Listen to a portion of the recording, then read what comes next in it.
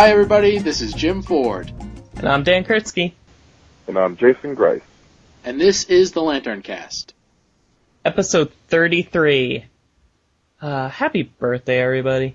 This is our 1-year anniversary episode. Same thing. Does it feel like a year to anybody? Like, I'm not trying to be weird about it, but like, it honestly doesn't feel like we've been doing this for a year. Well, I think the fact that we recently switched over to like a weekly schedule really, makes it feel like we've been doing it a lot more now. So, I don't know, that may have some effect, on the perception. There's some old episodes I try not to think about, so maybe that's cutting a chunk of time out too. But, alright, everybody ready to like not talk about comics?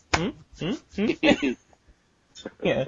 Something that Jason suggested, and he's right, is that, we've been doing this for a year, and we pretty much suck at letting our just ourselves, our personal lives leak into this show. So we're gonna answer some listener questions. We got some voicemails, some message board comments, and just kind of, I don't know, just bring ourselves to the forefront here. Like, perfect example, Jim, I have no idea what the hell you do for a living. I think you told me once, like, it's something to do with testing concrete or something. I don't even know what that means.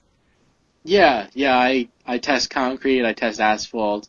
I have a county job working at the lab in my county, and we have to go out, we test concrete from time to time, we test asphalt, we test soil, we make sure that the soil is, compacted enough so you can put a road or a building on it, or a sidewalk. We make sure that the concrete in the sidewalk or the building is strong enough to support things. Stuff like that. That's what I do for a living. Huh. Because I had this picture in my head of, and this might be from too much CSI, but I had a picture in my head of like you in this like sterile, poorly lit room with a metal table, and on the table is like a big slab cut out of the street, and like you're just standing there in like a lab coat with some goggles on, and like writing something on like a clipboard. You'll just every now and then put the clipboard down and like just wail on the concrete with a hammer, and then pick up the clipboard and just write some more stuff. Yeah, no, it's absolutely nothing like that, really. Since we work with so much dirt and concrete, there's a lot of dust, there's a lot of dirt that gets into things. So it's really not anything like a sterile environment or anything like that. It's, one of the cool things is that we will make cylinders, 6-inch diameter, 12-inch tall, and put them in a compression machine. And there's this machine that's like, works on hydraulics and stuff like that, and it basically like squeezes the cylinder until it explodes. And that's how you know how strong the concrete is. So that's fun. Get to blow things up every day. Yeah, I find that what it takes to blow it up is the best possible strength test for anything. See what strength blows it up, and then just back it off a little, and you should be good.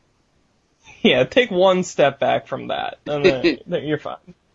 Because this feeds into something one of our members, Hebrew Lantern. He has, just kind of randomly in a different thread, he wants to know, like, what do we do that lets us be up till 1 a.m. talking about comics? And really nothing, we just do it anyway. I mean, I tend to work nights, so like, I'm a night person, so I'll tend to go to bed around 4 every night, regardless. Except for tonight, because I have to actually get up and go work at 10 in the morning, which is, me going to work at 10 a.m. is kind of the equivalent of a normal person going to work at like 4 a.m. I'm a cashier at a pharmacy, and that not so much by choice, but kind of, because like I went to college in New York, and I knew going in, like, well, I'm not going to be bringing a car to college. That's stupid. So in high school, I just never got my driver's license, because I figure, like, leave it leave the car at home for 4 straight years and not really use it except during the summer, because, like, you'd have to be stupid to take a car to the city. I mean, seriously. Especially if you're gonna live there. And, like, ever since then, my goal has been kind of to get back to the city. Because I went to art school, and I've been trying to get into the comic field in some way, and it is as hard as people make it sound, especially now when it's like they're hiring less, it seems, or maybe I just stink that much, I don't know.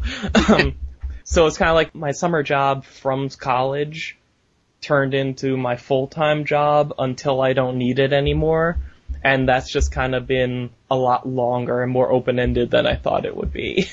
And it's like 10 minutes from my house, so it works out. Oh, you can't beat that. Oh, that sounds nice. Yeah, not really. Well, no.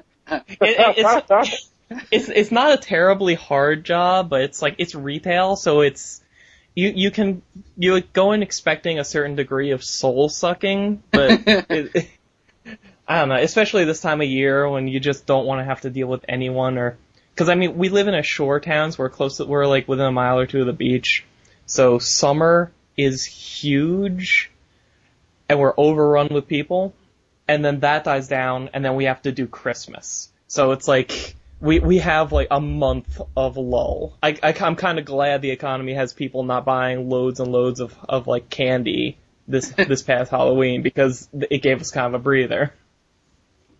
Jason, you work like 8 jobs. What about you? In the daytime, I own a mobile auto detailing business, which was doing really, really, really well right before the economy took a dump. One of my high-profile clients, he owns the Venetian, the Palazzo, the Sands Corporation. Those are all really big casinos on the Strip. And he's the 3rd richest guy in the United States. Wow. Worth like $85 billion. Wow. That's with a B. And he has 2 cars that are worth over $1 million each. They're the Mercedes Maybachs, and stock they're $500,000, and then he gets them armored and bomb-proof. So that's my highest profile client. I've actually never even met him or his wife. I just deal with their agents. They have guards and they have agents. So you actually make cars be bomb-proof? No. They do that. They get their cars bomb-proof. Oh, okay. I wash them and detail them. I wax them and that kind of stuff. I maintain the exteriors of the car and the interiors of the car, shampooing the carpets and stuff like that. That's what the detailing work is. Oh, wow. Okay. Wow. Because if you did that, I'd be like, can you do that to, like, my house? That would be amazing. Can you just do that anyway? Oh, my God. Oh, man. But that's my day job. Once the economy took, a dump, I kind of lost about 50 to 60% of my clientele. Oof. And so I needed to get a supplemental job. So prior to that, I worked in the grocery business for about 10 to 13 years. And when I left, I was an assistant store director in the salary position, the second person in the store. So I just wanted to make some extra money. So and graveyard is pretty much the only thing that time-wise that I could do. So 4 nights a week I work graveyard throwing freight in the grocery stores. So my day consists of like getting up in the morning, working during the day, and come home, spend time with the kids and the wife, and I'll sleep for like an hour before I go into work at night, then work all night, and then if I have to work the next day in the daytime, I'll sleep for like a half an hour or an hour, then I'll work all day, and then I'll come home, spend time with the kids, and I'll usually sleep the whole night through. So I'm usually up for 2 to 3 days at a time, with like an hour nap in between. Oh, God. Wow. But, just doing that for now. But actually, I'm thinking about moving back up in the company, and I figured it out to where I could move my clients to 2.5 days. So if I can get specific days off and work a closing shift on Saturday, then I can do both jobs. I'll be working 7 days a week, 12 to 15 hours a day, but, I'd be able to sleep, which would be a really nice thing because I miss sleeping. Yeah, sleep would be like a day off. It's funny because, I'm really super involved. I think I said this before in my kids' schools, and I'm on quite a few different committees at school, and I did a donation car wash for the school, and they were talking about like, oh yeah, you look tired. I'm like, yeah, I'm all right though. I'm doing pretty good. And they're like, well, how much sleep did you get? I'm like, dude, I got like 4 hours of sleep. I'm like, yeah, we're dragging. We got 4 hours too. I'm like, are you kidding me? 4 hours of sleep is great for me. I'm pumped. Yeah. I could do this all day. So it's just funny because, everybody's like, well, how do you do that? How do you just sleep for like a half an hour and then get up? Well, it's what I got to do. So if I get that other position, I'll be making quite a bit more money. And my goal is I want to buy another house. I know I couldn't sell my house now with the market the way it is, but I'd have to rent it out. But, I want to buy another house with the, how it's a buyer's market. So, with the houses being as cheap as they are right now, for as big a house as you can get, so I figure if I do that job and, for the next 6 months, I don't have a day off, but it's really, not that big of a deal because I've only had a few days off since February, complete days off between both jobs without having to work either one. But if I do that, I could save up quite a bit of money. And then I could buy another house. And then I would, rent this house out that I live in now. And then I could have my little brother run my business for me, for a percentage. Yeah. And then I could go back to having a couple of days off and being a normal person again. Yeah, no, you do what you have to.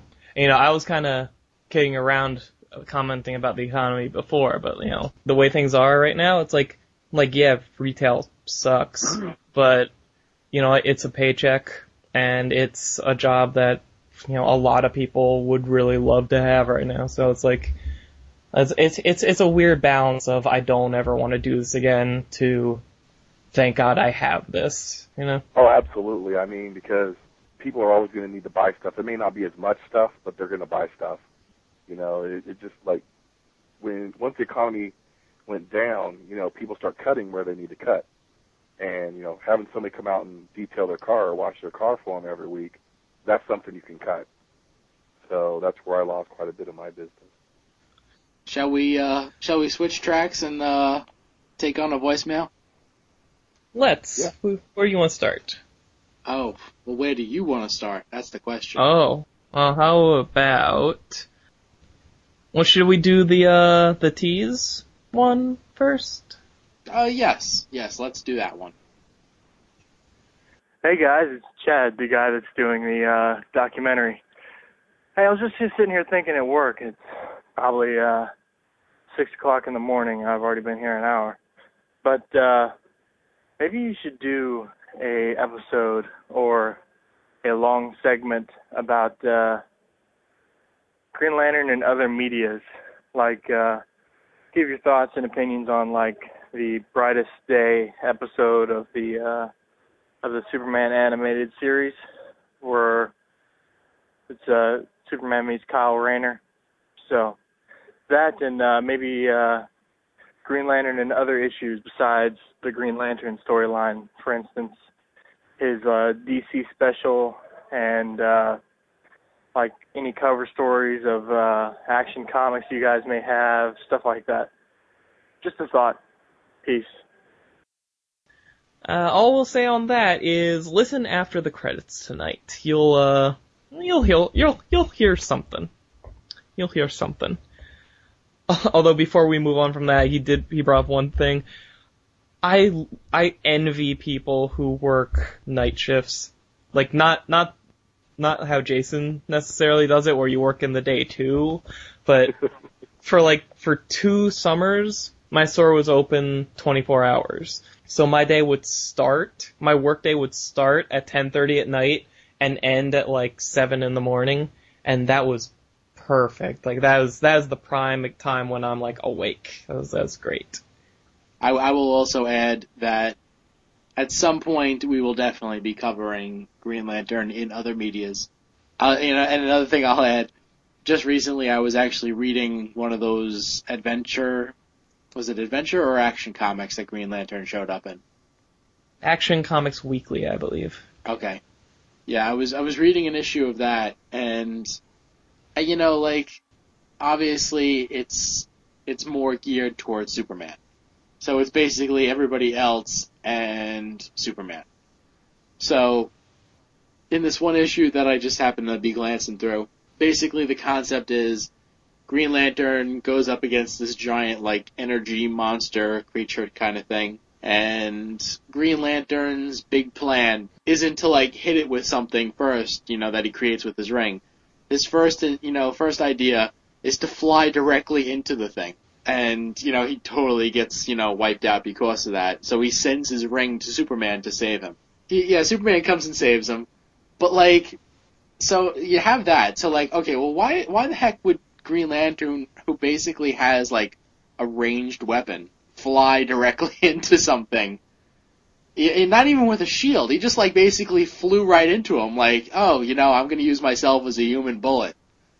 On top of that, the solution to the whole comic is that it's a bad guy with, a mad scientist machine, and they basically just pull the plug to take away his power. Oh, good. Do you remember when I talked about the time Hal was chasing down some bad guys in a van and they had the bullets painted yellow? That was from, I don't know if I still have it, but it was an Action Comic Weekly issue where, I guess they give more chapters week to week and whatever.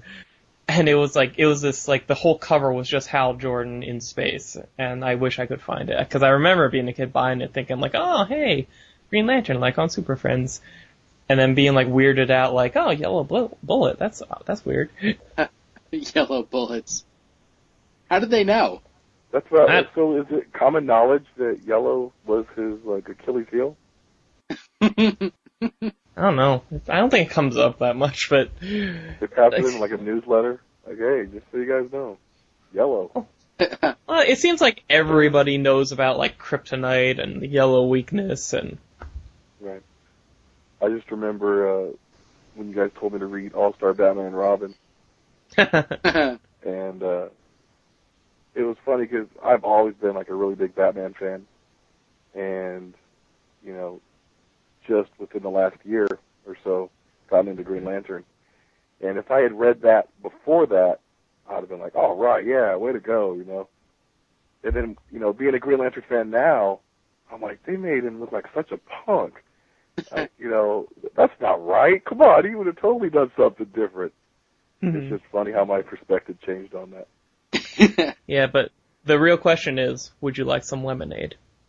That was funny. Oh, what you call it? That issue that you're talking about? That's Action Comics number 608. Is that the only one that has Hal on the cover? Well, that's the issue that has the yellow bullets also. Yep, that's it. I just googled the cover. That's it. Wonder what happened to that. Oh well. Anyway, let's see. Well, we got one person on our message board give us a question. This is, I was gonna say Bilbo Mike again. Biblio Mike. Biblio, yeah. Alright. What is it about Green Lantern that keeps you reading?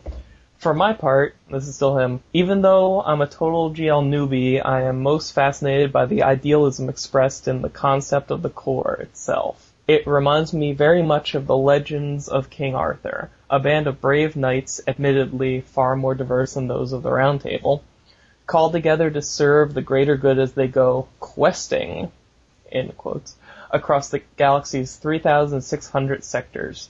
The GL oath harkens back towards the oath of fealty a knight would pledge his king.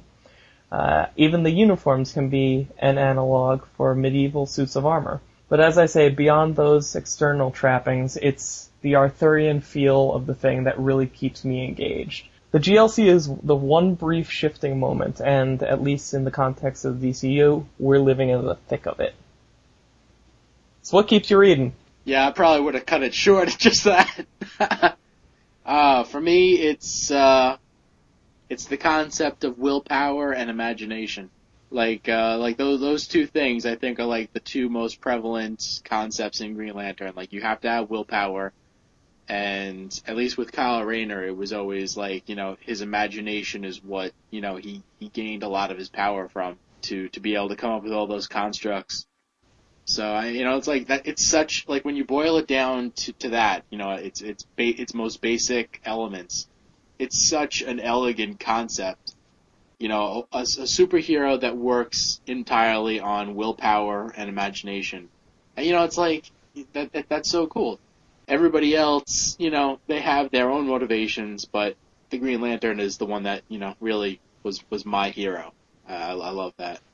Yeah, I've said this before. Like, I love the concept of the core. Because, I mean, it's limitless storytelling potential. You take a power that tailors itself to your specific mind and your specific will, and, like, you give that, to hundreds and thousands of people all over the universe. Every last one of them has different personality, different history, different set of ideals, comes from different walks of life, different classes, different races, and you just let them do with it what they will. And, like, there's literally no such thing as a story you can't tell with a Green Lantern.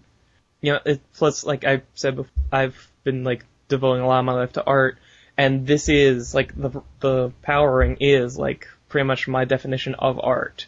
You're taking what's inside of you, and you're putting it on the outside in some form for other people to have a reaction to, be it a physical or emotional one, positive or negative.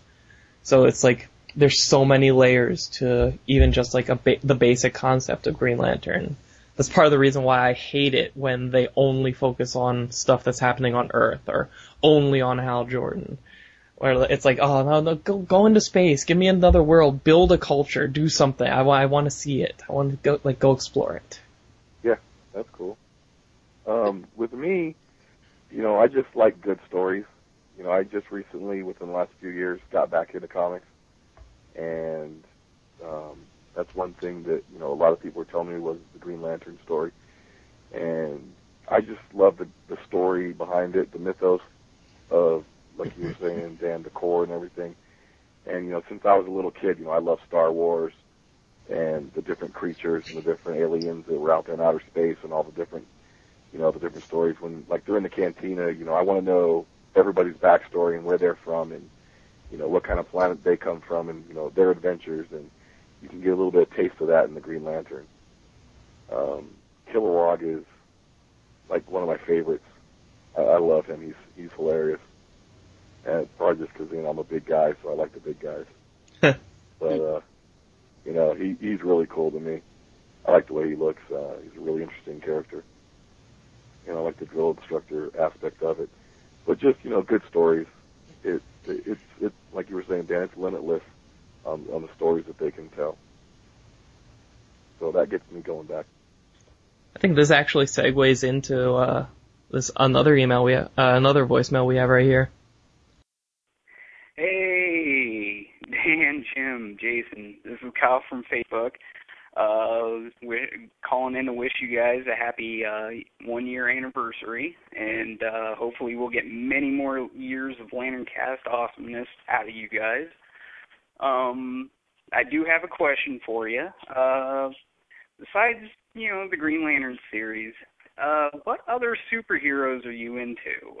For instance, I happen to be a huge Blue Beetle fan, which I know is weird. I should clarify that's, either Dan Garrett or Ted Cord. Jamie Reese I pretty much don't acknowledge because, he just seems like Spider-Man with a blue power armor. But, yeah. But, what superheroes are you guys into, and, what's the reasoning behind it? I mean, what drew you into them? Be just interesting to know. Well, hope you guys have a great episode and great episodes after, and keep doing what you're doing. You keep me entertained every week, so yeah. All right. Well, best of luck, guys. Later. Jason, you want to go first? Sure. For me, Batman has always been my favorite character. I like the concept of a normal guy who, just with hard work, dedication, puts his body and his mind to top physical and mental performance, sticking up for the people that can't stick up for themselves. I've led a pretty rough childhood, and, I've always tried to use my size and stuff like that to help out people who other people pick on. I'm like the anti-bully. All the kids in my neighborhood when I was a teenager, when I was 17, I was probably about 6'6" or 6'7". Nobody messed with the kids in my neighborhood because they would have to deal with me. There's a kind of a funny story that goes along with that too. One day, one of the kids, he was home alone after school until his parents got off of work, and this kid, he was in 6th grade, and this other kid in the 8th grade in the middle school was kind of messing with him, showing up to his house, and he told me about it, and I told him, I said, well, the next time he comes over, call me at my house, and, I'll come over. He lived like 5 houses away. So he calls me up. He's like, he's at my house. I don't know what to do. I'm like, I'll be right there.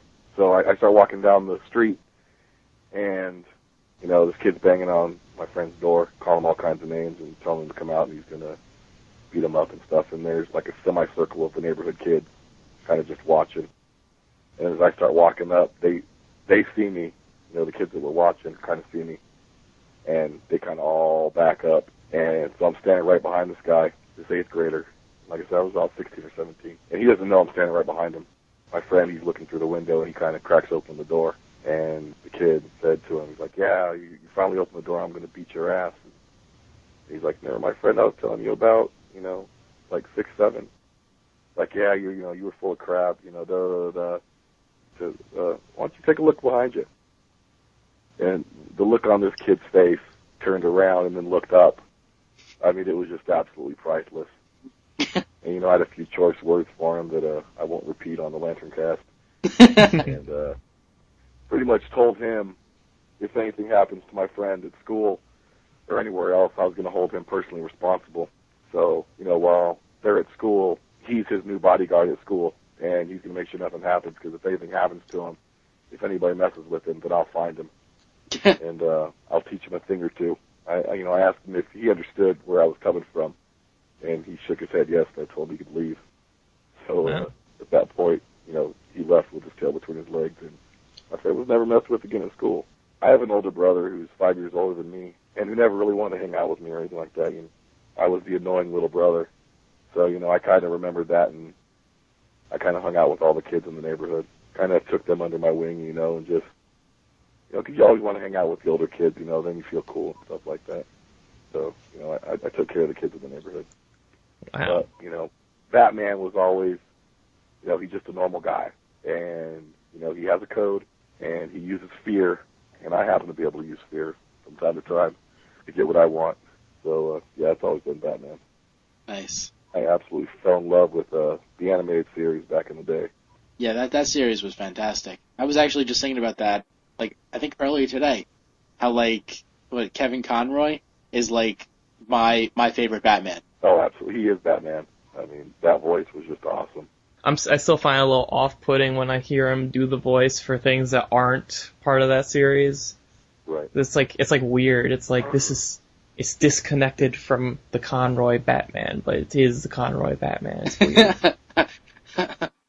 So, how about you, Dan? Every now and then I'll find something that really interests me about a character. I really love the Bart Allen Kid Flash. I never read him when he had the Impulse thing going on.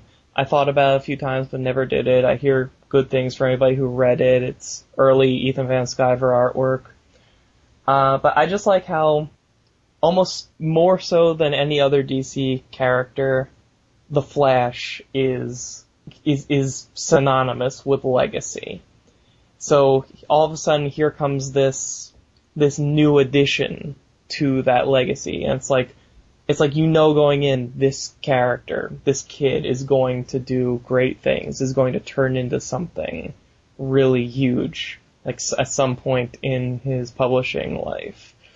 And it just becomes fun to be like, okay, you had Jay Garrick in the 40s, you had Barry Allen in the 50s or 60s, you had, I guess 50s, you've had Wally West since the late 80s, but now here's the newest addition to that family you can follow from day one.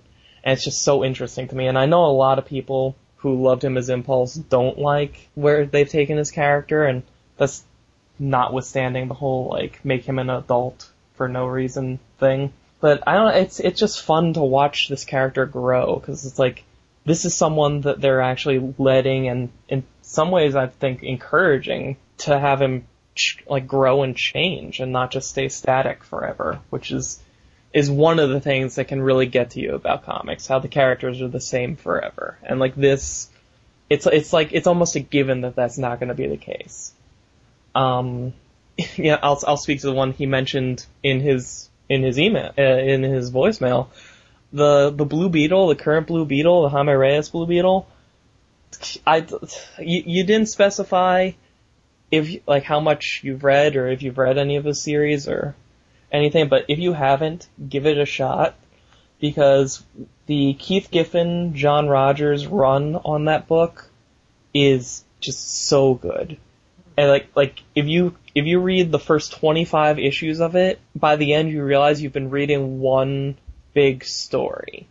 And like even when Giffen leaves it and it becomes all John Rogers, like it still stays really, really high quality. And I mean, I can understand the whole death of Ted Kord leaving a bad taste in your mouth and whatever, like that's perfectly understandable, but like take it as someone who was along for the ride, they stay respectful of everything and everyone that came before this kid. It's just really good sci-fi fun, you know. And yeah, there is the Spider-Man thing, which, you know, it's not limited to that surface level kind of definition. It's worth a shot if you can find the trade. I think it's the first 4 trades. If you can find them cheap, then go for it. Give it a shot. I can kind of see where he's coming from though on that Blue Beetle point, because like he's so different than the new, you know, was it Jaime Reyes? Yeah. He's so different than the previous Blue Beetles that, you know, like if you were a fan of the previous Blue Beetles, then there's not like anything to grasp onto this new character that's like, oh yeah, this is just like, you know, the legacy of the Blue Beetles. It's like, no. And, you know, even if they stay, you know, like respectful of the past, like by his very creation, it's like not being respectful of the past because of what they are doing with the character. Have you ever read the series? Yes, I've read a few issues here and there throughout the series, and you know, I mean, like I won't say that I dislike it, because I'm saying I can see where he's coming from. Like, you know, I think it's good that they are, like, you know, there are some people that are trying to put new characters into DC and Marvel. Because a lot of people don't want to, because then it's like, you know, it's owned by DC, and why would they want to give DC a character when they can just create it, you know, in a creator-owned type setting? So, like, from that perspective, like, you know, same thing with Impulse. You know, regardless of what you think about Impulse, it's good that they're coming up with a character like Impulse. You know, like, I can understand where he's coming from as far as not liking Blue Beetle, but by the same token, like, I do think it's good that they are, you know, coming up with new characters like that. So, you know, I mean, I see it from both perspectives, I'm saying.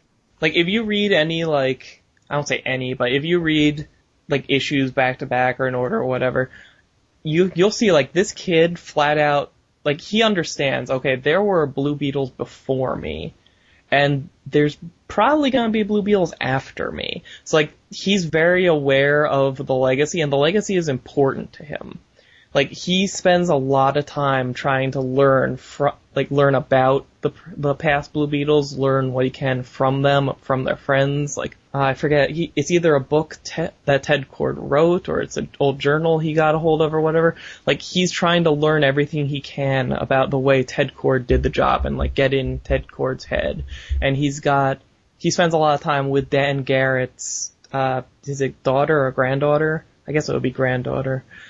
And, like, just learning, like, trying to figure out, like, okay, how did he do this job? Like, what was it about this that worked for him? Like, what was it like being the Blue Beetle when he did it? What did it mean to him? And at the same time, they're exploring, like, all right, how, cause I mean, frankly, if you just look at the new Blue Beetle and you see this, like, armored thing, you're like, where the hell did this even come from? Like, it's so, like what are they doing? There is an in-story explanation for it that makes sense. And, like, if you get to the end of the Giffen-Rogers run, or at the end of the Rogers run, because Giffen is gone already, like, you'll get that. And it ties it back perfectly to, like, the original Blue Beetle stories about Dan Garrett from back in the, God, what was it, 40s, 30s? Late 30s? So basically what you're saying is you have to read 25 issues, and then finally you'll see how it all connects? It's like you're reading a bunch of standalone issues, or like some unconnected story arcs, whatever. And then you get further and you start to realize, oh, okay, I'm reading an overall story arc here. And then by the time you get to the end, you start to see all of the threads from the entire series up to that point just come together nicely in this one big, what could really be the climax for the entire series if they wanted it to be. And it's just a really nice ride, and it works. Is the only way I can think to describe it. It just works. I may have to go back and reread the whole thing. That's kind of similar to, I don't know if you guys watched the show Fringe. It started last season, and you watch the first 5 or 6 episodes, and you're like, yeah, it's cool and all, it's got some crazy stuff, but there's not really one overall arcing story. And then once you get towards the end of the season, you realize that everything was all interconnected, and there was hints from the very beginning that everything was interconnected. And then once you watch the newer episodes, the older episodes make a lot more sense. Yeah, that's one where, like, when it debuted, everyone hated it, and lately I just keep hearing people recommend it left and right. I watched that at the beginning, like, I think I watched, like, the first 7 episodes or so, and then we missed one episode, and it was kind of like, well, we missed that episode, so, we can't watch this next episode until we see that one, and then we just stopped watching. You're gonna be a terrible parent someday. You're gonna be like, yeah, we picked little Johnny up from school, like, the first 3 days of the week. Then we just kind of forgot the 4th day and figured, we can always have another kid. Oh, lovely. So my favorite other characters, I'm going to say Wave Rider. I always love the character Wave Rider. You're the one. Yeah. It's just interesting, a character that can, travel through time and just touch somebody and see all their possible futures, and alternate timelines. Makes for some really, fun, interesting stories. And then the other big one is Superman. Like, I basically, fall in and out of interest with Superman depending on, how the stories go. But yeah, Superman's always been, a big one for me. That's why I'm always a big fan, like, when they give Superman a Green Lantern ring. It's like, it's like merging peanut butter and chocolate. Yeah, you don't hear Superman on too many favorite character lists. It's weird. He's difficult to write, and, they don't always get it right. Yeah. I've been getting more into his extended family, like, Power Girl, really good character. Like, her current book, like, I think, for the Amanda Connor artwork, perfect. But, like, the writing is good. It's Graham Palmiotti.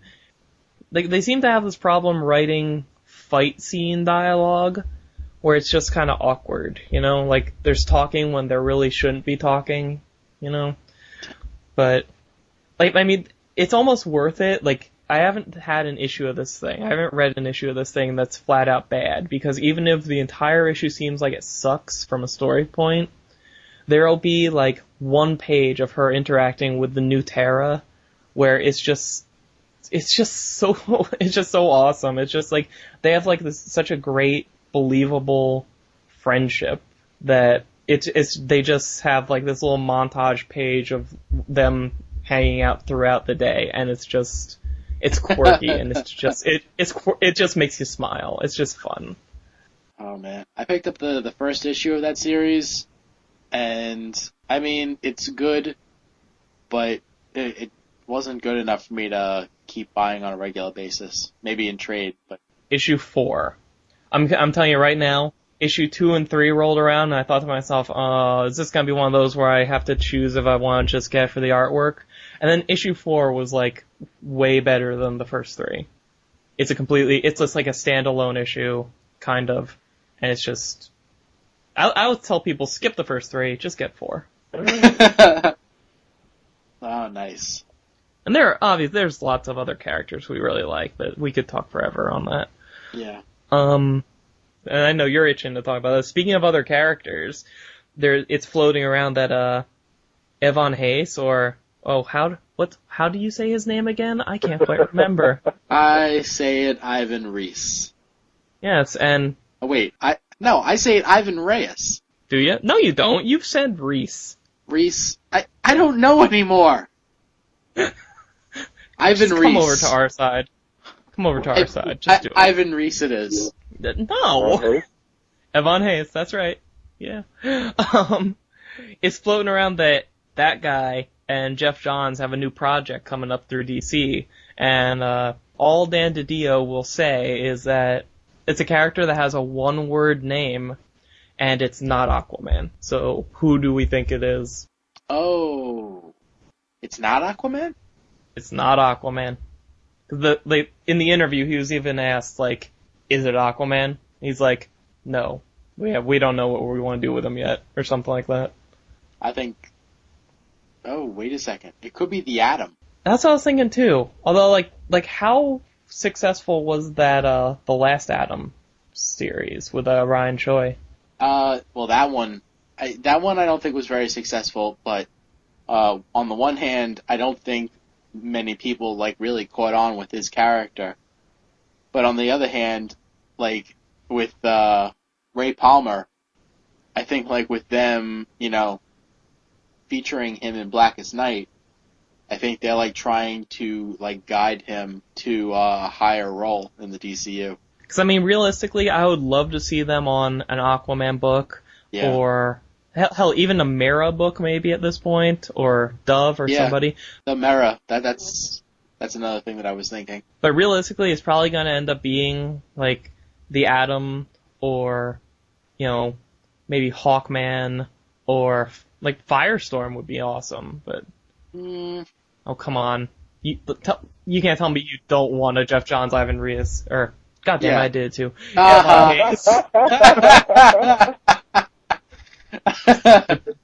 Means nothing. That stays. Fine. Oh man. Yeah, no, like, without a doubt, like, if they did a Firestorm book, I'm sure that it would be great. I just don't see them doing a Firestorm book, considering that the last one just kind of, like, fizzled out. I mean, like, yeah, okay, I think that Jeff Johns could write a Firestorm book that people will, actually want to pick up in droves. But, that's me believing in Jeff Johns, as in, like, he can barely do any wrong at all. I don't think that they would do that, though. And a lot of people were thinking The Flash, except they've already announced the creative teams over there. It's gonna, like, Johns is writing The Flash ongoing, if it ever, starts. And, Francis Manapul, who's doing the, Adventure Comics with them on the Superboy stuff, he's gonna be the artist there. And, what's his name? Scott Collins is doing the backup, or co-feature, sorry. What I thought would be cool, except it's two words, was Martian Manhunter. Like, I would like to see Johns explore that character more. No, No, I don't need to know about that character. Oh, you're racist against Martians. Oh, You're man. alienating any potential Martian listeners. The podcast could get beamed into space someday. You don't know. I think Martian Manhunter, a lot of people say that the problems that they have with Superman is that he's too powerful, and that, it requires, very skilled writers to write good stories to actually be able to give him challenges. I think with Martian Manhunter, it's like taking Superman and then, giving Superman, telepathy powers and letting him phase through things and change his shape. It's like you're taking Superman and amping him up to give him even more powers. It's like, well, if Superman was difficult to write for, then, writing for the Martian Manhunter must be that much more difficult. Oh, but Johns could do it. Come on. Johns can do anything, but why not reserve him for something, that really would, is something that people, what if they do a Necron series? They're not gonna do a Necron series. That would be cool. Although they gave Magog a book, so anything could happen. Yeah, right. Maybe they'll take over Magog, and we'll have to follow it. At this point, I'd probably be interested in an Ivan Reis, Jeff Johns Mera book. I think that would be good. Me too. Well, the other thing that I'm thinking is, maybe it is Aquaman. I hope so. Honestly, I hope it is. It's Yeah. whenever I hear we don't know, we're not sure what to do with Aquaman, and my answer is why isn't your automatic answer, well, let's give him to Jeff? Because this, people are automatically going to buy it, first of all. Yeah. Second of all, he knows how to break down characters, get past the crap, and figure out what makes them awesome. Third, just give him to Jeff. That's number 3 too. Yeah, as we all know that Aquaman is coming back. One way or another, we don't know how, but one way or another, that by next year, Aquaman will be alive again. So, if you're not going to give him to Jeff Johns, then, and you don't know what you want to do with him yet, I would never admit that. That's we got this, super character that, we are prominently featuring in our major crossover. We're gonna bring him back to life for next year, but, we have no idea what we're gonna do with him. We have no plan whatsoever. We'll throw him a series, it'll get canceled in, 20 issues, and, then in a couple of years we'll try again. I picture them sticking him in the Justice League or something, but I don't know. You have your arguably most popular writer who specializes in doing this exact thing. So why won't you just give him Aquaman? Unless Jeff Johns doesn't want Aquaman. He wants Aquaman. He's been saying for over a year, I want to do an Aquaman book. Oh boy. I don't know. Let's see. All right, let's move on. Let's move on. All right, let's bring it back to Green Lantern a little bit. Hey, Jimmy, Dan.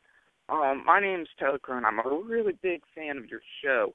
I just wanted to tell you guys how great you were doing. Although I do have one point of improvement for you. I feel you guys should be covering the movie more. As big as it's getting, Ryan Reynolds being in it and all that, and all this news coming out. They've gotten rumors about Sinestro. You really should be covering that as well as all the merchandising stuff that you cover and the comics. While I'm here, I'm also going to throw out some free pimping for myself if you don't edit me out. And I'm going to pimp the podcast of Mercs and Mutants, starring myself and Matthew Hammock. It's a Deadpool and Cable podcast. And anybody out there who's a Green Lantern and a Deadpool fan can listen to it and you'd have a great time. Thanks a lot, Jim and Dan. Love your show. Keep the good work up. All right, so we really haven't talked about the movie. Nope. I'm not that huge a movie guy, and that just means I don't usually sift through rumors and late breaking whatever. But I don't know. I guess we kind of should be for this, since this is in our backyard ballpark. What's the one am I thinking of? Wheelhouse. That's the one.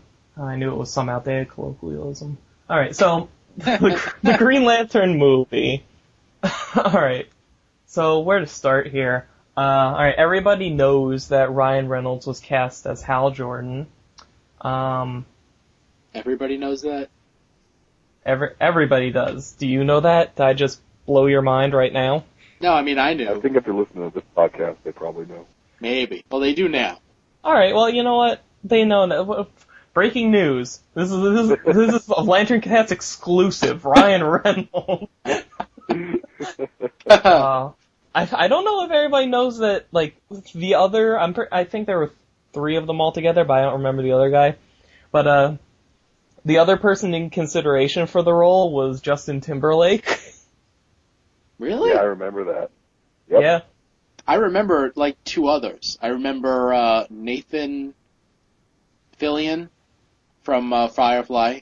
He was a possibility, and the other one was the dude from The Hangover. Steve Carell?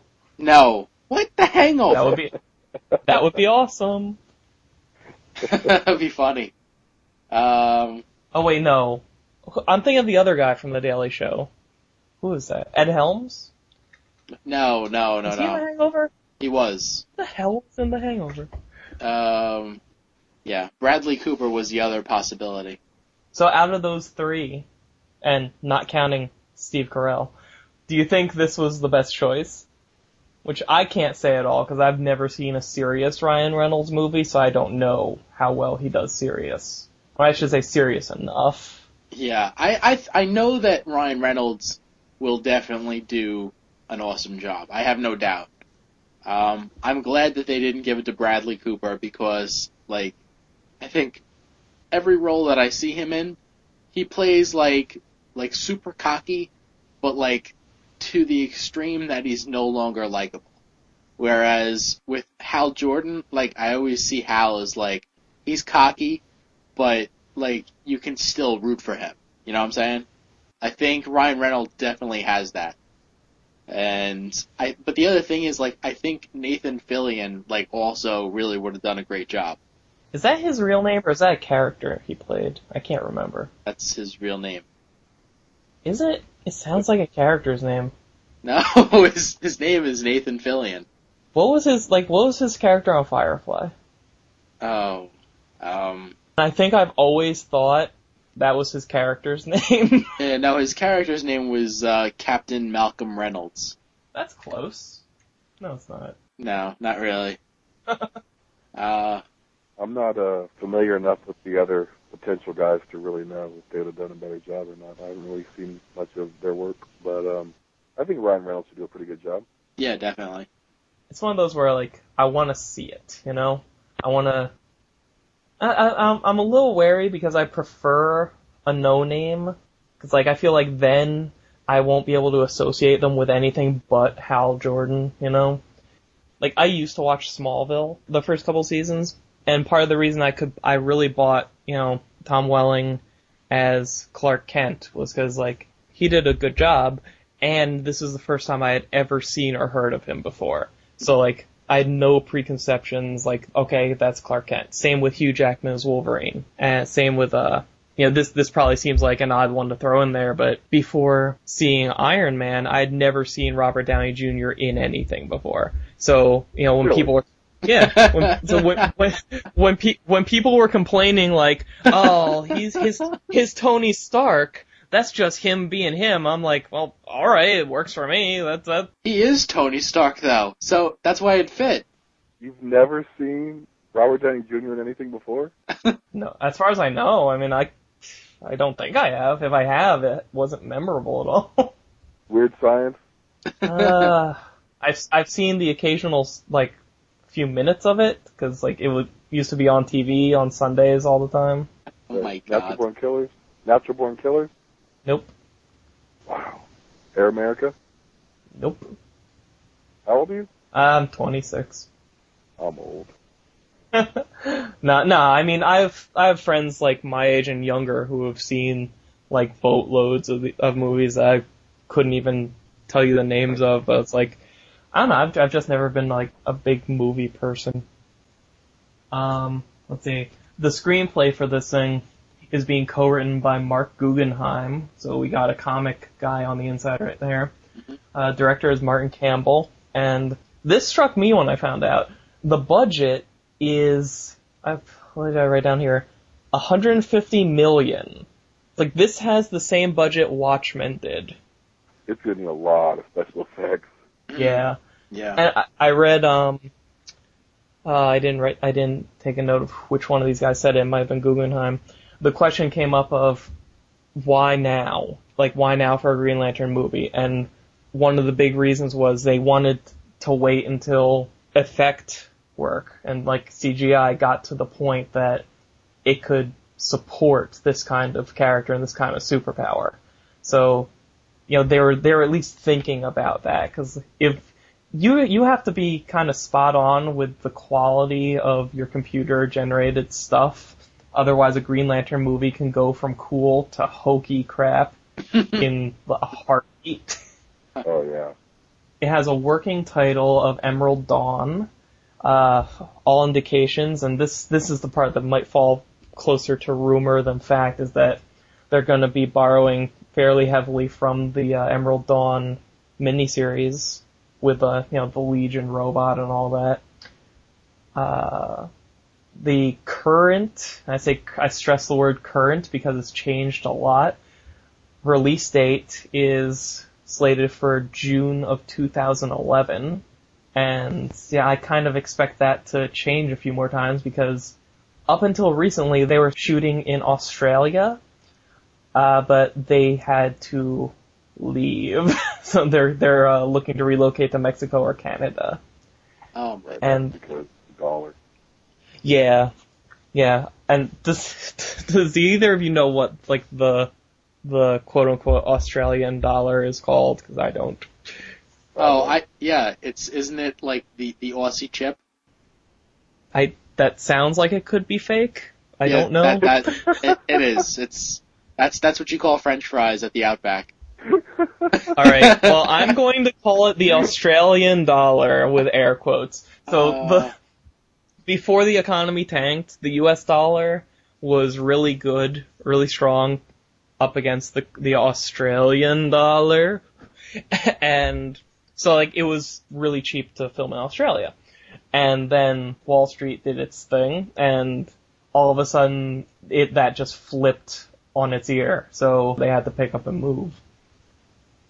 You know, something that I'm wondering in all of this is, will this movie be pushed back again? And will what we have now stick? And will this movie get made as is? Or is this thing going to be restructured and rescheduled? Because, I mean, alright, a few months ago, is it months? I don't know, a while ago, DC announced the formation of DC Entertainment, which is basically kind of a subdivision of Warner Brothers. It's going to deal exclusively with adapting DC characters into other media like movies and TV and video games and VD pajamas and whatever. So it makes me think, like, and they've come out and said, like, they're gonna save pretty much all of their announcements for next year to coincide with DC's 75th anniversary. It makes me think, you know, are they going to kind of pull back in their existing franchises that really haven't gotten off the ground yet, and just restructure them and, like, do something different with them or approach them in a different way? Because the thing that keeps kind of nagging at the back of my mind about this Green Lantern movie is how if we keep getting so relatively close to the release date when there's almost no information out there about it. I mean, it's so weird to me that we know exactly one cast member, you know? And now we find that they have to pick up and change where they're shooting, and it just happens to coincide with this big DC Entertainment overhaul. So, I mean, part of me wouldn't be surprised if we found out tomorrow that, oh, by the way, the Green Lantern movie as is isn't going to happen. We're pulling it in. We're going to change some things, recast it, and go from there?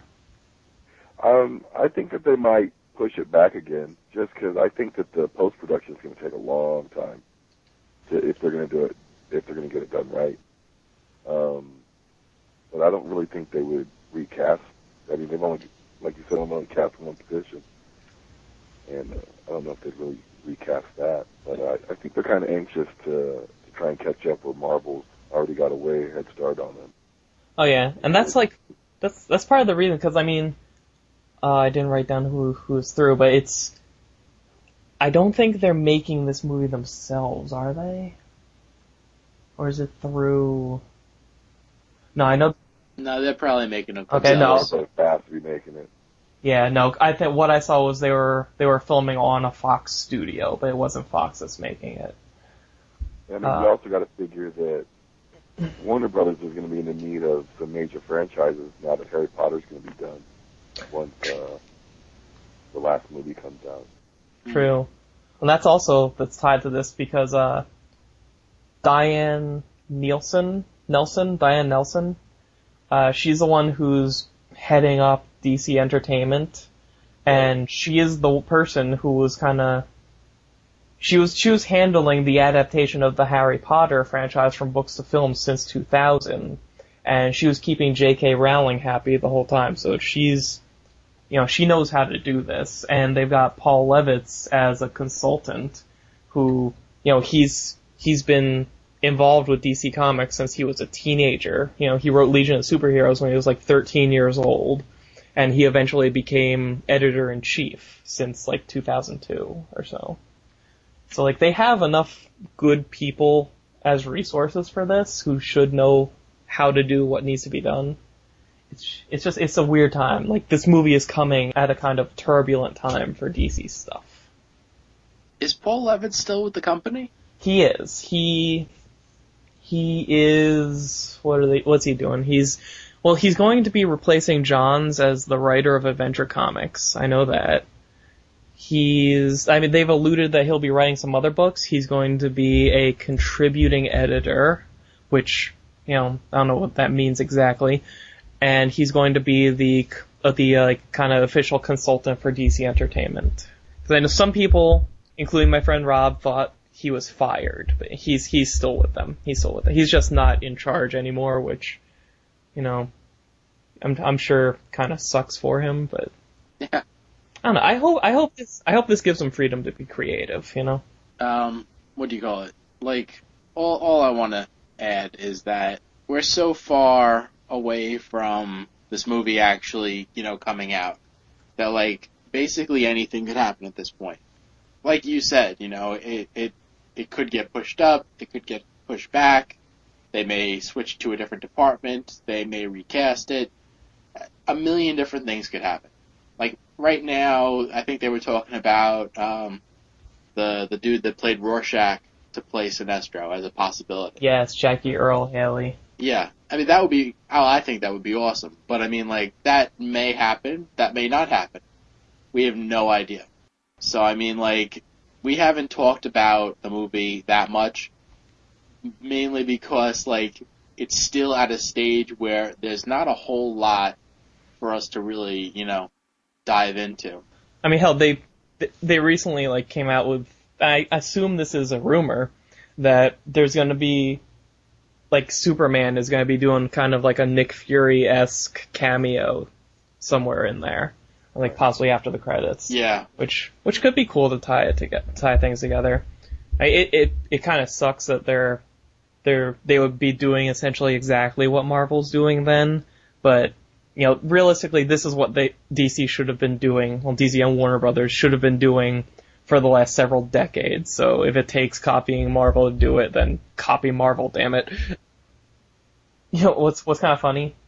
In my own off-air circle of friends here, my friend Rob, he loves Watchmen. Jackie Earle Haley played Rorschach. My other friend Jeremy loves horror movies like Nightmare on Elm Street. Jackie Earle Haley is playing Freddy Krueger in the upcoming remake. And I love Green Lantern, and now he's probably going to play Sinestro. So it's like a perfect storm of everything we love. And if you listen to Not Quite Radio, you would have heard that on the previous episode. Ooh. Oh well, sucks for me. Ah. Yeah, don't support your co-host or anything, Jesus. Listen, I totally would. But, like, it's not that I have anything against your podcast. I just don't have the time to listen to any other podcast right now. Yeah, you know what? Come January, this wedding stuff is gonna be over, and you're gonna have some free time. So I'm gonna be coming back to this. You do that. Yeah. Please do. Yeah. I mean, I listened to I didn't listen to it yet, but I downloaded your appearance on Corwin's show, so, yeah, it's there. I'd say definitely listen to that, because that's an epic episode. And not because of me. Oh, I assume not, because, I mean, we have you now, and look at this. Exactly. I just kinda exist. You just sit in the chair talking about Green Lantern anyway. Eventually somebody turns on a microphone. It's funny, because that's what happens. Oh, man. Do we have one more voicemail? No. No? Oh, yes. Yeah, let's play that. We'll play that one after the musical interlude. Oh, right. Do we have anything that we wanted to discuss or talk about, or? Well, I have one more thing written down. Uh-oh. No. It's not bad, necessarily. That means it's gonna be bad. Not necessarily. This is something like I have no faith whatsoever. I already told you what this is. Shut up. Like, this is something like we haven't talked about this on or off air, and it happened like weeks and weeks, maybe a month. I don't know when this was, but you went to the Big Apple Con. I did. How was that? Good. Cool. Oh, did you want more details? Yeah, because like, all right. Let me send you into a story. Jim went on Joe Q's dime. Go. Oh. What happened? Okay, yeah. So Lauren's coworker is married to a guy that coaches Joe Q on baseball, and I guess they're friendly. So Joe Q offered to give him tickets if he wanted to go to the convention. So, he ended up going. He took his wife, and he also was able to get a pair of tickets for me and Lauren. So me and Lauren went too, and it was cool. It was nice. We got to check out the whole con, meet a couple of creators, get a few cheapo comics in the 50-cent bins, and oh yeah, I got to take my photo with Helen Slater, who was Supergirl in the Supergirl movie. Huh. Cool. So, like, what... Because, I mean, obviously everybody's talking now about the whole, them scheduling at the same time as the New York Comic-Con next year thing. How was this con? Because, I mean, Jeremy and Rob went. I didn't get to go just because of work. And they have, like, really almost all positive things to say about it. So, like, which kind of took me off guard. But, like, what did you think of it overall as a convention? Okay, well, I've been to a few Big Apple conventions before. Now, if you're going to compare this convention to that, then this was much better. It was a lot bigger. It was a lot, cleaner. It didn't look like everything was falling apart. It actually felt like a convention. The Big Apple Con always kind of seemed like it was in, it was on, I don't know, the second or third floor of a hotel. But it always seemed like it was in, a basement type area. You gotta, wander around, going around giant pillars and stuff like that. So, yeah, it's, the feel of it is so much nicer now. They had a lot of big names. They had a lot of, media stars. They had a lot of vendors selling cheap comics. It was nice. It was definitely, a vast improvement over what they've done in the past, for the Big Apple Con, now that it's hosted by Wizard. However, if you're going to compare this convention to the New York Comic Con, there's no contest. New York Comic Con is so much better. If you're into comics, like, it doesn't even hold a candle. Like, when you go to New York Comic Con, there's like, aisle after aisle after aisle of Artist Alley. There's like a ton of vendors there. And then you have like all the companies that are showing as well. Like, Marvel, DC, Dark Horse, Image. Yeah, everybody's at the New York Comic Con. I mean, while Big Apple was fun, like, if you're going to make people choose, it's idiotic. It's absolutely idiotic to make people choose. And all it is like, Wizards saying, hey, we're going to challenge you and see who does better.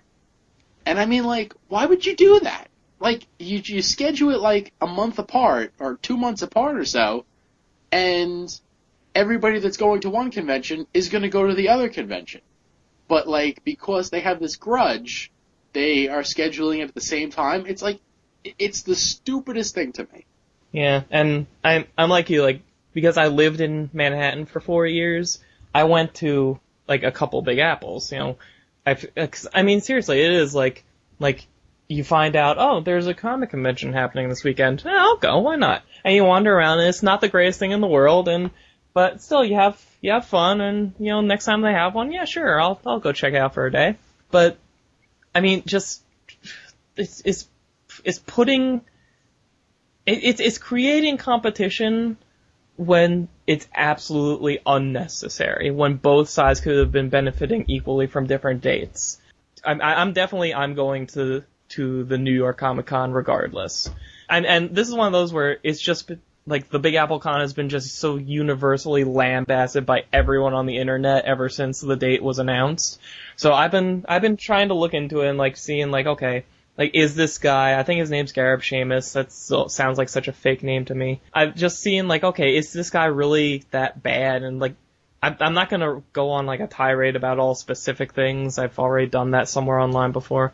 But he just sounds like such a jerk. It's like, I don't want to give him my money, Even if they moved the dates, I wouldn't go to Big Apple. It's like, it's the kind of thing where there's been things on both sides. Like the Reed company that does the New York Comic Con is not completely innocent. And, like, they have done things, to provoke. But, it's like, by the same token, it's like, okay, well, if you're gonna go, they send people into the Wizard Comic Convention, the Big Apple Con, to, like, kind of scope it out and things like that, and they were kicked out by Wizard. I mean, like, but you would expect a convention to do that. You would expect Wizard to go to New York Comic Con and scope out that convention and, see how it is. Because you want to improve it. Yeah, but it's completely lopsided, though. I mean, okay, so Reed sends people from the New York Con into Big Apple to pass out flyers. Okay. Right. Yeah. Big Apple responds by scheduling its show on the same weekend as New York. Like that's like saying, like, if I pinch you on the arm and then you take out a gun and shoot me. It's just so incredibly, like, overreacting. Well, I think, okay, the other thing is that, when Reed went to Chicago, like, they were trying to, build up, like, a giant Chicago convention. Like, something on par with New York or San Diego. And, up until then, it was just, I guess, the Wizard World Chicago? Yeah. I don't know, there might have been another convention before that, like, from another company that went out or something. But I think, like, Reed basically got some of the big companies like Marvel and DC to sign exclusive waivers so that they would only be, exhibiting at the Reed convention and not Wizard. So, I mean, like, it's like, if you're going to do a move like that, I understand, what Reed is doing. because they want to make themselves like, this is the Chicago convention to go to. But by the same token, like, you can't look at them as being completely innocent. Like, I think it is a completely ridiculous move to do. And, it's like, why, like you said, why create a competition where, if you had changed the date to like a month off, then, you're just, it's the fans that lose out. It's really the fans that suffer. Because, okay, maybe there's going to be some people that go to both, on that weekend. Like, you'll do a Saturday at one and a Sunday on the other. But I mean, like, that's not reasonable. That's not realistic. And what about the creators who want to get a table at New York but can't, but they do get a table at Big Apple?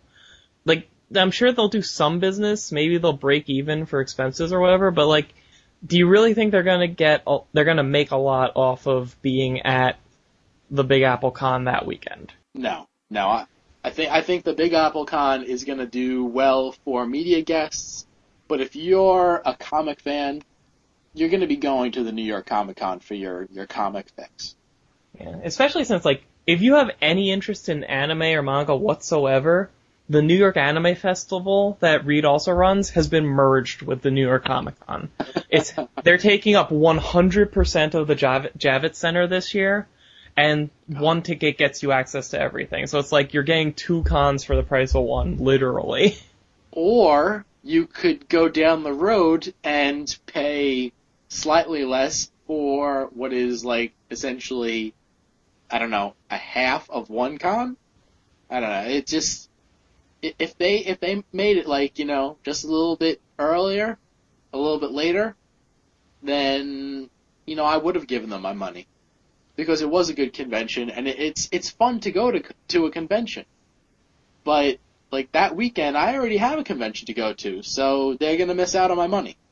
Yeah, and even if they do put on a perfectly good show, they're just like this one scheduling move, regardless of where it came from, is putting such a bad taste in everyone's mouths, including my own, that, like, I mean, honestly, if New York is the beginning of the month and Big Apple was the end of the same month, I would definitely be going to New York. And if I could swing it, I would go up to Big Apple for a day if I could get off. But, like, now it's like, I don't even really want to. Like, cause, I mean, I'm assuming that they're gonna change the dates because I hope that Gareb Shamus isn't stupid enough to keep them. But, like, even if he does, like, I'm just not interested in going anymore. Yeah, I think they're kind of banking on the fact that it's not gonna be the fans that know about this whole, convention versus convention. I think they're banking on the fact that just like regular people who have, a slight interest in seeing, the kid from Different Strokes or, the car from Back to the Future, like, or William Shatner. That's the kind of people that they're going after, even though William Shatner decided to skip out the entire Saturday. Yeah, they have a picture online of, like, this huge list of last-minute cancellations. I bet Jason doesn't go to either show. But yeah, if you want to hear, I'm going to plug it, and I don't care. If you want to hear a more positive take on the most recent Big Apple Con, you can go to notquiteradio.com, and you'll hear, Jeremy and Rob got some interviews with people like Ernie Hudson, who was Winston in the Ghostbuster movies, and the recent video games. He talked about the upcoming Ghostbusters 3, which is apparently a lot more likely than anybody thinks. Pulling up the list now. Tom Noonan, he was the villain in RoboCop 2. He was in X-Files: Last Action Hero. You got John Billingsley and Eric Avari, both from the Stargate franchise. Kathy Najimy, who did the voice of Peggy Hill on King of the Hill, which is a really good show. I'm sorry that ended. Lauren actually got a photo with her. Really? Did you get her to talk in the Peggy Hill voice? Because they didn't, and I was disappointed in that. No. But yeah, go to notquiteradio.com or iTunes. Have we talked enough? I think we have. Thank God. Oh boy. Let's just take a break, and we'll come back with the closing of the show, and then another little special treat after the closing. Wink, wink. Nudge, nudge.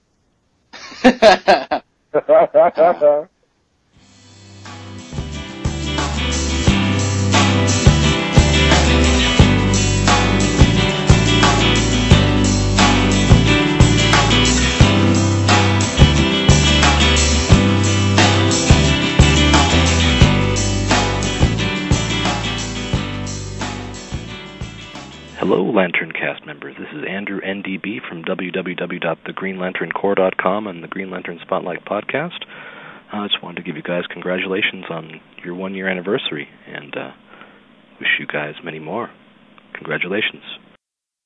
All right, and thanks to the Green Lantern Spotlight podcast. I actually just listened to one of their episodes the other day. It's always interesting to hear someone else cover the same issues that we do, you know, because like we spend so much time on them. It's like you kind of think, oh, we've wrung out everything there is, but you know, sometimes a fresh take is kind of cool. So, our closing.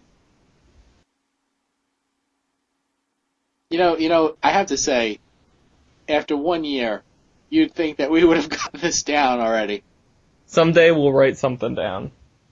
Maybe. Not really. Yeah. Okay, so... Hey, you know what? You know what? You know what?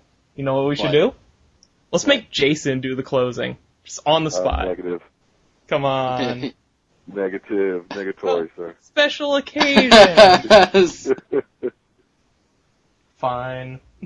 Oh, boy. Okay, so... we have a voicemail number. It's 206-600-7357. You just call up that number, leave us a voicemail, and we'll play it on the show. Doesn't even have to be about Green Lantern. Just leave a voicemail. Could be a wrong number. We will play wrong numbers. I got woken up this morning early because somebody who, you know, the first words in his voicemail were, "This better be the right number," which means it's always going to be the wrong number. And he wanted to see if his shipment of fish got in, so it wasn't me. Nice. I know. Oh, poor shipment of fish. I know. Who knows where they are? Dad's here. Come get it. We have a website at LanternCast.com. From there, you can go to our message board, or you can go to our Facebook page, which has reached over 100 members. We have over 100 members of our Facebook page. And hey, what do we get to do now, Jim? We get to keep on getting new members on our Facebook page. Yeah, That's pretty much what we get. Your end game kind of fizzled out there, didn't it? My end game has not ended yet. It's a continuing game. And eventually there will be an announcement made because we made it to 100 Facebook fans. Mm-hmm. I don't remember what you announced already. So you can write us at LanternCast@gmail.com or at Dan@LanternCast.com or Jim@LanternCast.com or what's the other guy? Jason@LanternCast.com. The other guy. I think that's all we have. iTunes, we're on iTunes. Yeah. Oh, hey, you know what?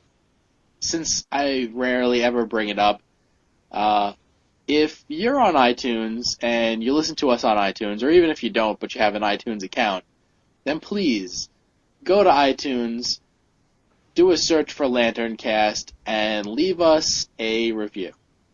Because that helps us out a great deal, and also we just like reading them.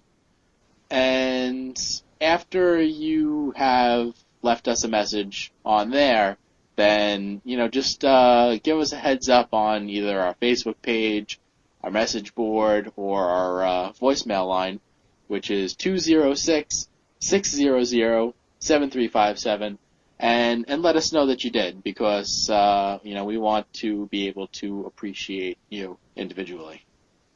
Hardly bring it up. You bring it up like every episode. You brought it up last week. I think every time you say, I never bring this up, but... Nobody would have caught on to that if you hadn't just brought it up just now. So...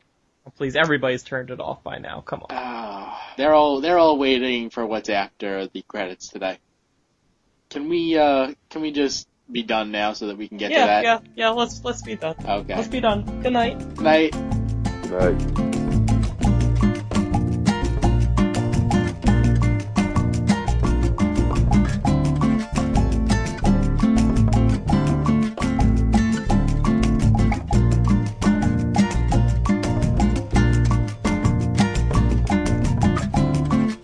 Why'd I ever have to say words of shame, words I should never say again?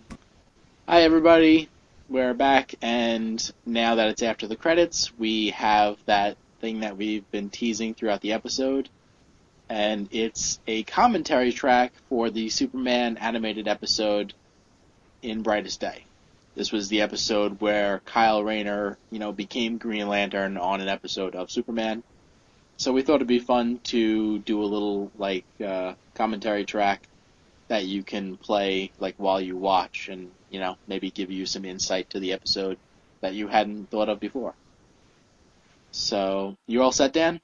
I'm ready to go. I have this all queued up on our Facebook page where Chad, who I think he even sent in the voicemail about this, so He did, yes. he was nice enough to post it, to kind of preemptively post it on our Facebook site. So, thanks, Chad. You're helping us answer your own question.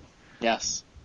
So, okay, on the count of press, we'll say 3, 2, 1, then press, and then that'll be when you start it up. So. It took us a year to figure this out. Yeah. 3, 2, 1, press. Okay. There we go. Got the Warner Brothers logo there, and the opening to Superman the Animated Series. Yeah. Such a nice epic sounding opening. They got good music on this. Yeah, it's definitely a good one. Got the whole origin of Superman, right there, just a couple of seconds. Hey, he saved a plane. Look at that. Yeah. Now he's saving Lois. Hey, you don't realize how big saving crashing airplanes is in Superman's history until you start to, see a lot of it. A lot of different versions of it.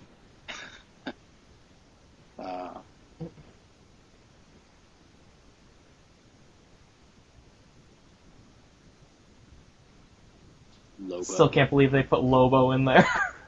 Yeah, that was fun.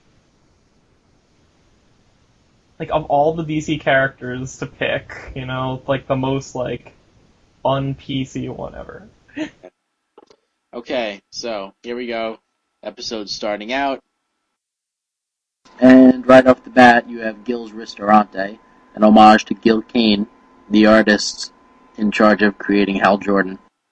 There we have Kyle Rayner hanging out with his friend Jimmy Olsen.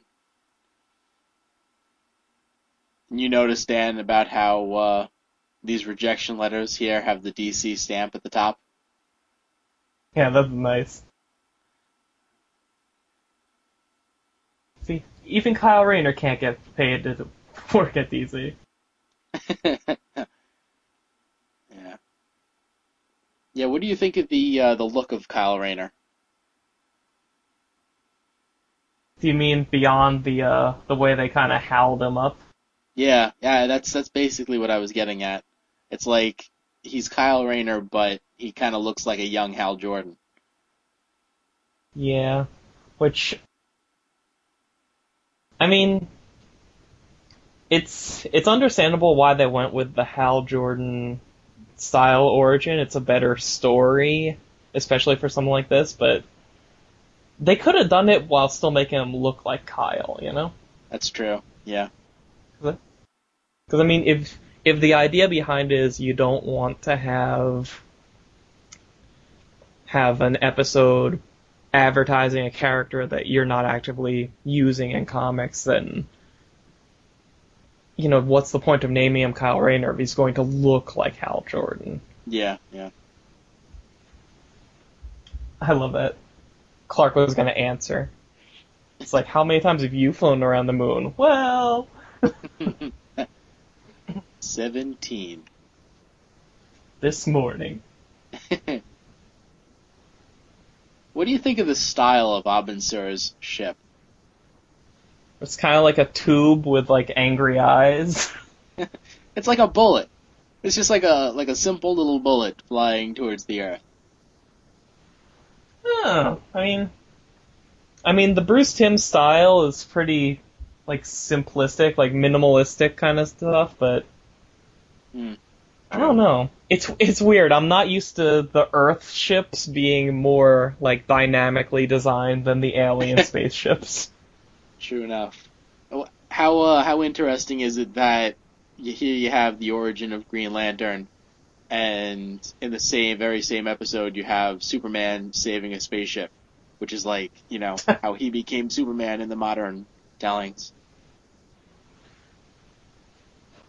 Yeah.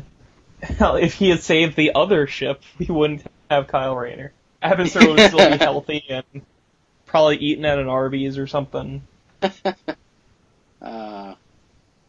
They just mistake him for like an American Indian. That's terrible.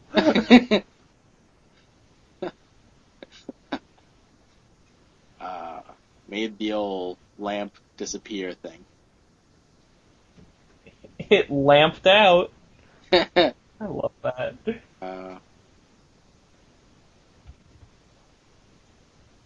I really like the energy effect. Yeah. You know what's interesting? This is yet another death of Abin Sur. Yeah. He doesn't even look particularly hurt. Yeah. He's just really tired. You know what would have been a nice touch? If they had named this spaceship the Flying Spear. Oh. Awesome. I didn't see that. That would have been nice though. I mean, seriously, look at that energy. Look how bright they made it. Like, it really looks like it's glowing. It's not just an outline. Yeah. I don't understand why the ring is, like, circling this woman. It's like, she obviously has no chance. The ring's just wasting its time. Well, maybe her dog, I mean, they've let squirrels and raccoons into the core before. It's like, hey, a cool dog. Listen, if a dog is going to get a power ring, it's not going to be a poodle, I think. Yeah. Well, what was Nort? Was he like a mix of everything or something, or? I don't know. He was whatever his race was. Yeah. Like, see, even in the vent there, the lighting in this is, like, really good, and it really stands out against the kind of drab color of everything else, like the normal stuff. Yeah.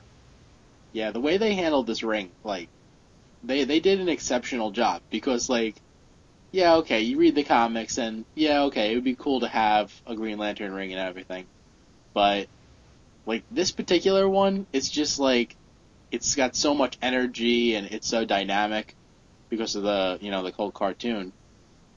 Yeah. Oh, he doesn't wash his hands, Wait, he just got out. Yeah. Well, maybe he was about to go wash his hands. No, I know, but he doesn't. He goes straight from this. I mean, watch. Well,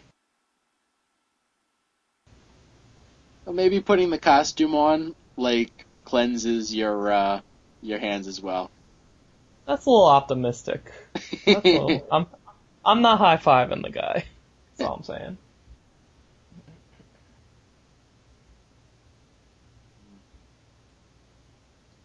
And the costume just happened to disappear in time. I wonder why.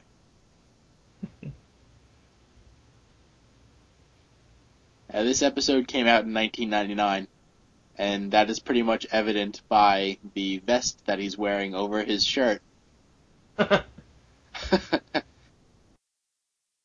He's dressed like Chandler from Friends. Oh God. Now Superman tracking down this spaceship. There it is.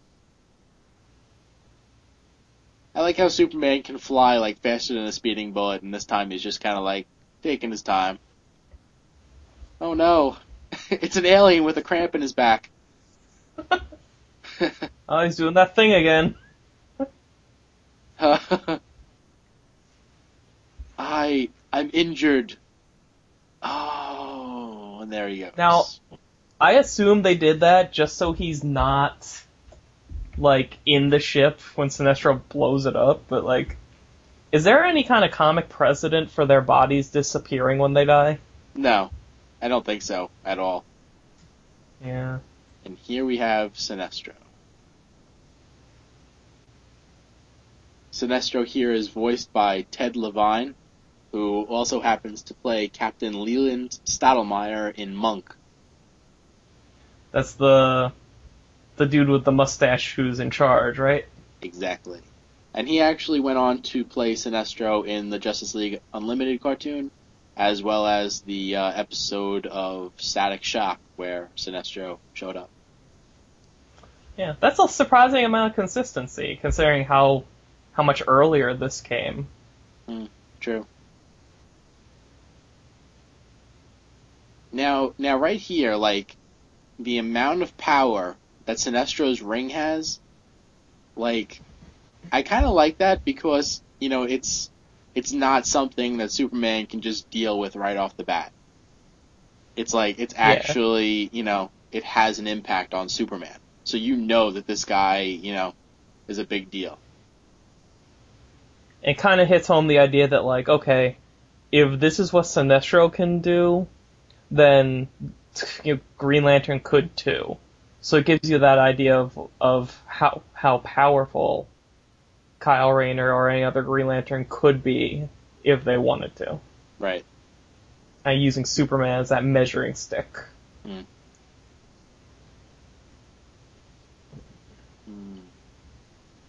Superman does his little drill thing into the ground just in the nick of time. Love that.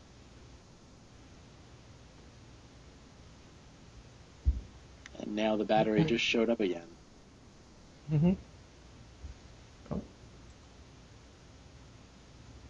Oh, and that's part one.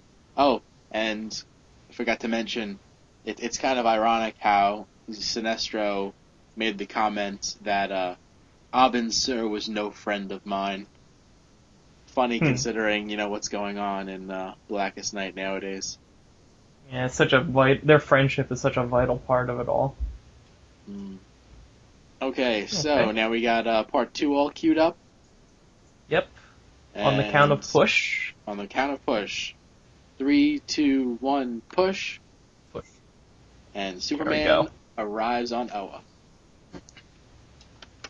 Which I think is a space station or something.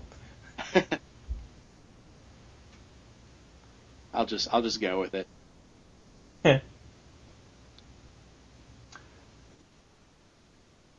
This is actually a little bit ahead of its time, because that middle guardian is a woman.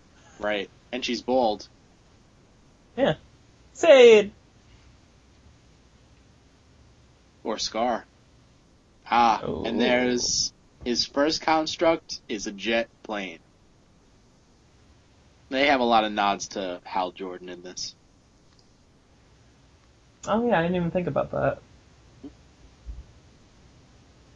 I like how uncontrollable it is at first. It's just happening on impulse. Yeah. He's like covering up his fist. This'll work.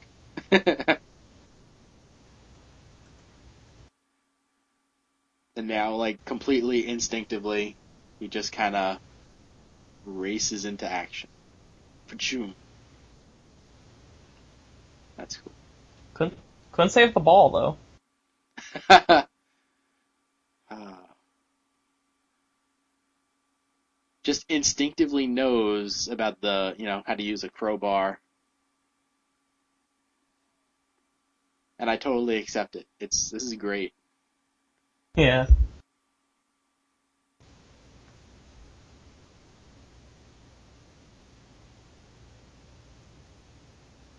And he even puts out the fire.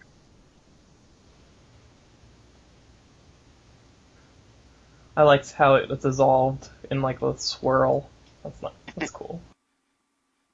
And just when he's about to enjoy himself, here comes Sinestro. Yeah, Sinestro is pretty brutal. Yeah. So yeah, in this version, the green rings do not have a yellow weakness. Yeah. Which, I thought was, well, I don't know. I'm fine with it. Because, I mean, they've already mixed Hal and Kyle together enough that, if you're going to bring the Kyle Rayner name and kind of occupation along, bring his lack of a yellow vulnerability too. Why not?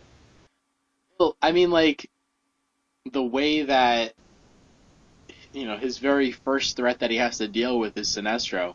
If he didn't, if he has to do that and not know about the yellow weakness, like, he would have been taken out, like, instantly. Yeah. Now the giant hand construct. A classic. As close as we get to a boxing glove. Pretty much. Nice little satire there on Yeah. supervillain monologues. It's like, what, are you crazy?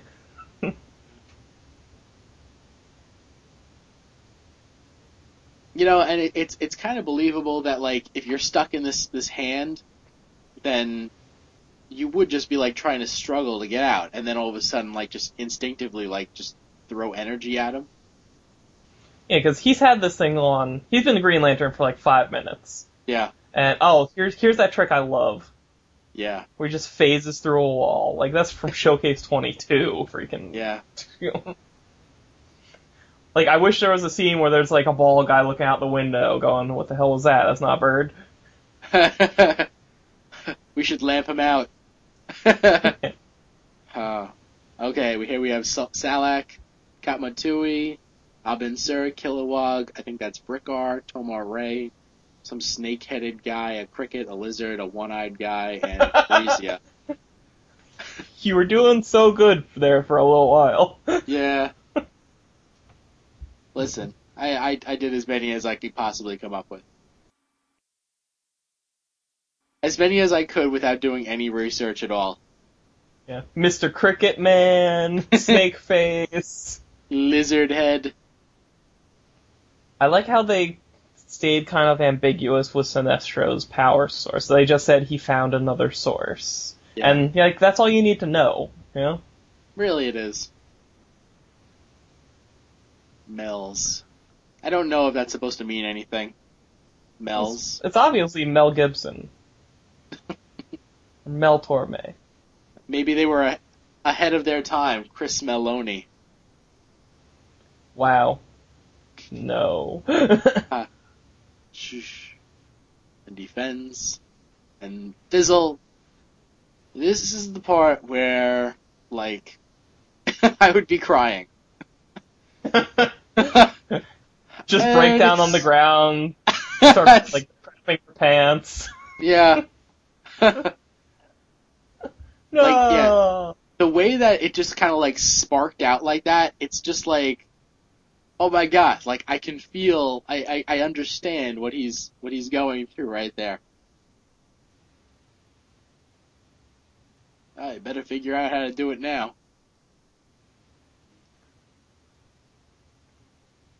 And he figures it out. Yeah. Charges up the old ring. It's like, well, why didn't they tell you how to do this? I don't understand.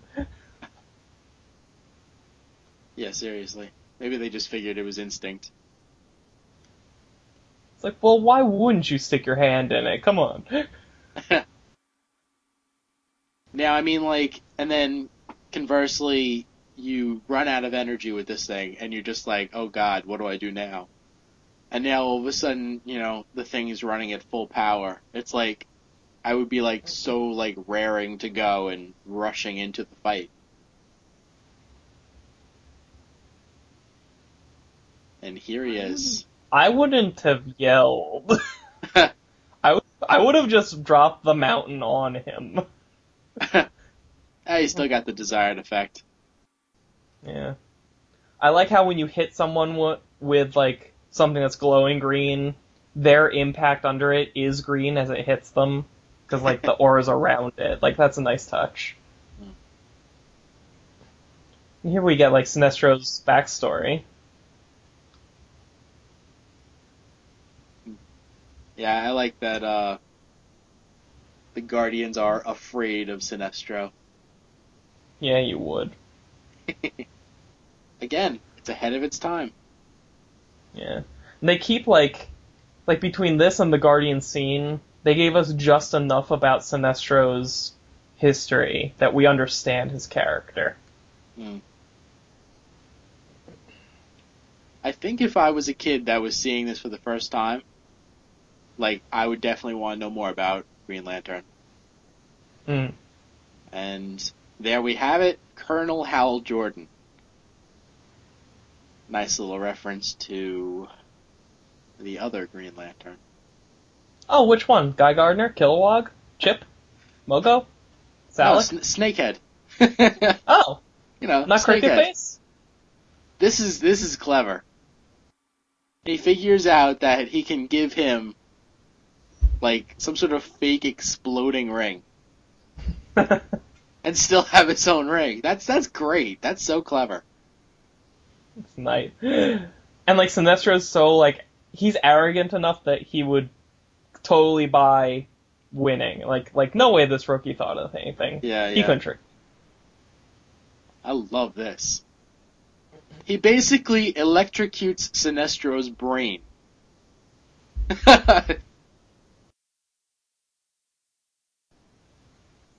Well, there's, like, a nice little nod to imprisoning him in the central power battery there, too. Yeah, definitely. But, like, why didn't they ever think of that before? You know, use the ring to create electricity to fry his brain. And here we go. Love that. Love that. His toothless mouth. Superman just, like, crumbles it in his fingers, his ring. He flinches. The creepy god eyes going there. Yeah, and poof, they're back on Oa. Space Station Oa. Maybe that's just the viewing room. Maybe it's just, like, got a wallpaper like that. Battlestar Oa. This is the weirdest thing. It's like, I just doodle in the corner of notebooks. You know, I'm a nobody. And Superman's like, that makes you perfect. Like, no, It really doesn't. Well, no, because he said, like, I spent half my life in a fantasy world. And that's what Superman meant. Now this is kind of, a jerk move. The Guardians, like, transport them to Oa in, like, a heartbeat. And then make them fly back. Yeah, you can walk home, kid. They had, like, a nice little nod in there to, the thing you love to see, like, well, why don't you just give Superman the ring? Come on. I'm nobody. Yeah. That was, You have, the voice of Kyle Rayner in this is Michael P. Greco, who, he's done, like, some other voiceover work, but not really a lot of stuff. And in actuality, there was another episode of the Justice League Unlimited that featured Kyle Rayner, like, for a really quick cameo. And that one was voiced by Will Friedle. Oh. Who is also Batman Beyond. Oh, okay. Yeah, that was I think that was when Amazo came back. Exactly. Yeah. Like, yeah.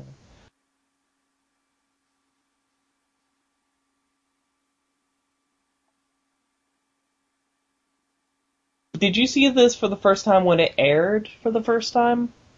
I actually didn't see it for, like, another, like, week or two online, because I missed it. Because I can't remember if... Well, I actually do. I don't... Like, I did see its initial airing. And it was completely by accident, because at the time, I would watch WB a lot, and I never saw any kind of advertisement for it or any kind of like Saturday morning coming up kind of thing. It was like I had just happened to wake up like a half hour before it started that Saturday morning. Just happened to flip the channels at the right time to catch like this 20-second ad that said, next on Superman, the origin of the Green Lantern starts in 30 minutes. I'm like, what? Oh my god! It was like luck. a total accident. Yeah, I remember DC Direct put out a maquette of Kyle Rayner as Green Lantern in this costume. I saw that. You can see those in almost any comic store now, I think. Yeah. That's a cool one. Like, I always thought about getting that one. What are those made out of? Poly resin or something like that. So they're not, like, super fragile or anything? I don't think they're super fragile.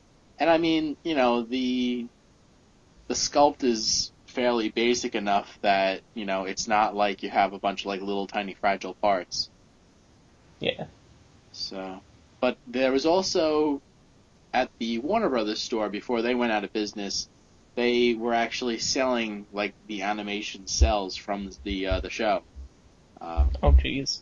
Yeah, every once in a while, like, one of those will pop up online. And they also had this one thing.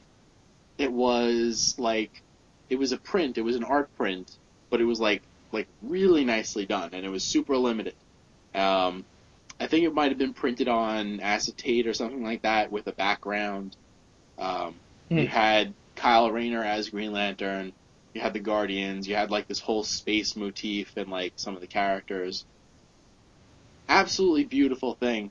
I think they were selling it for, like, $200, $300 or something, and that's, like, it's rare that you'll actually see any of this stuff on eBay, but every once in a while you will, and, that's some cool stuff. Wow. So yeah. Yep. This is, I mean, some of it was a little weird, like some of it was a little off, just cause of time and all that, but this still holds up pretty well. I still like it. Me too. Yeah. So, there you go, people. There's our first commentary track for anything. If you liked it, then let us know, and maybe there will be more down the road. Yes. If you hated it, that's Jim at LanternCast.com. Yeah, whatever. I'll take those emails. Well, yeah. Okay. Well, happy 1 year. Yeah, thanks. Thanks for being here with us for 1 year. Yeah. That was nice.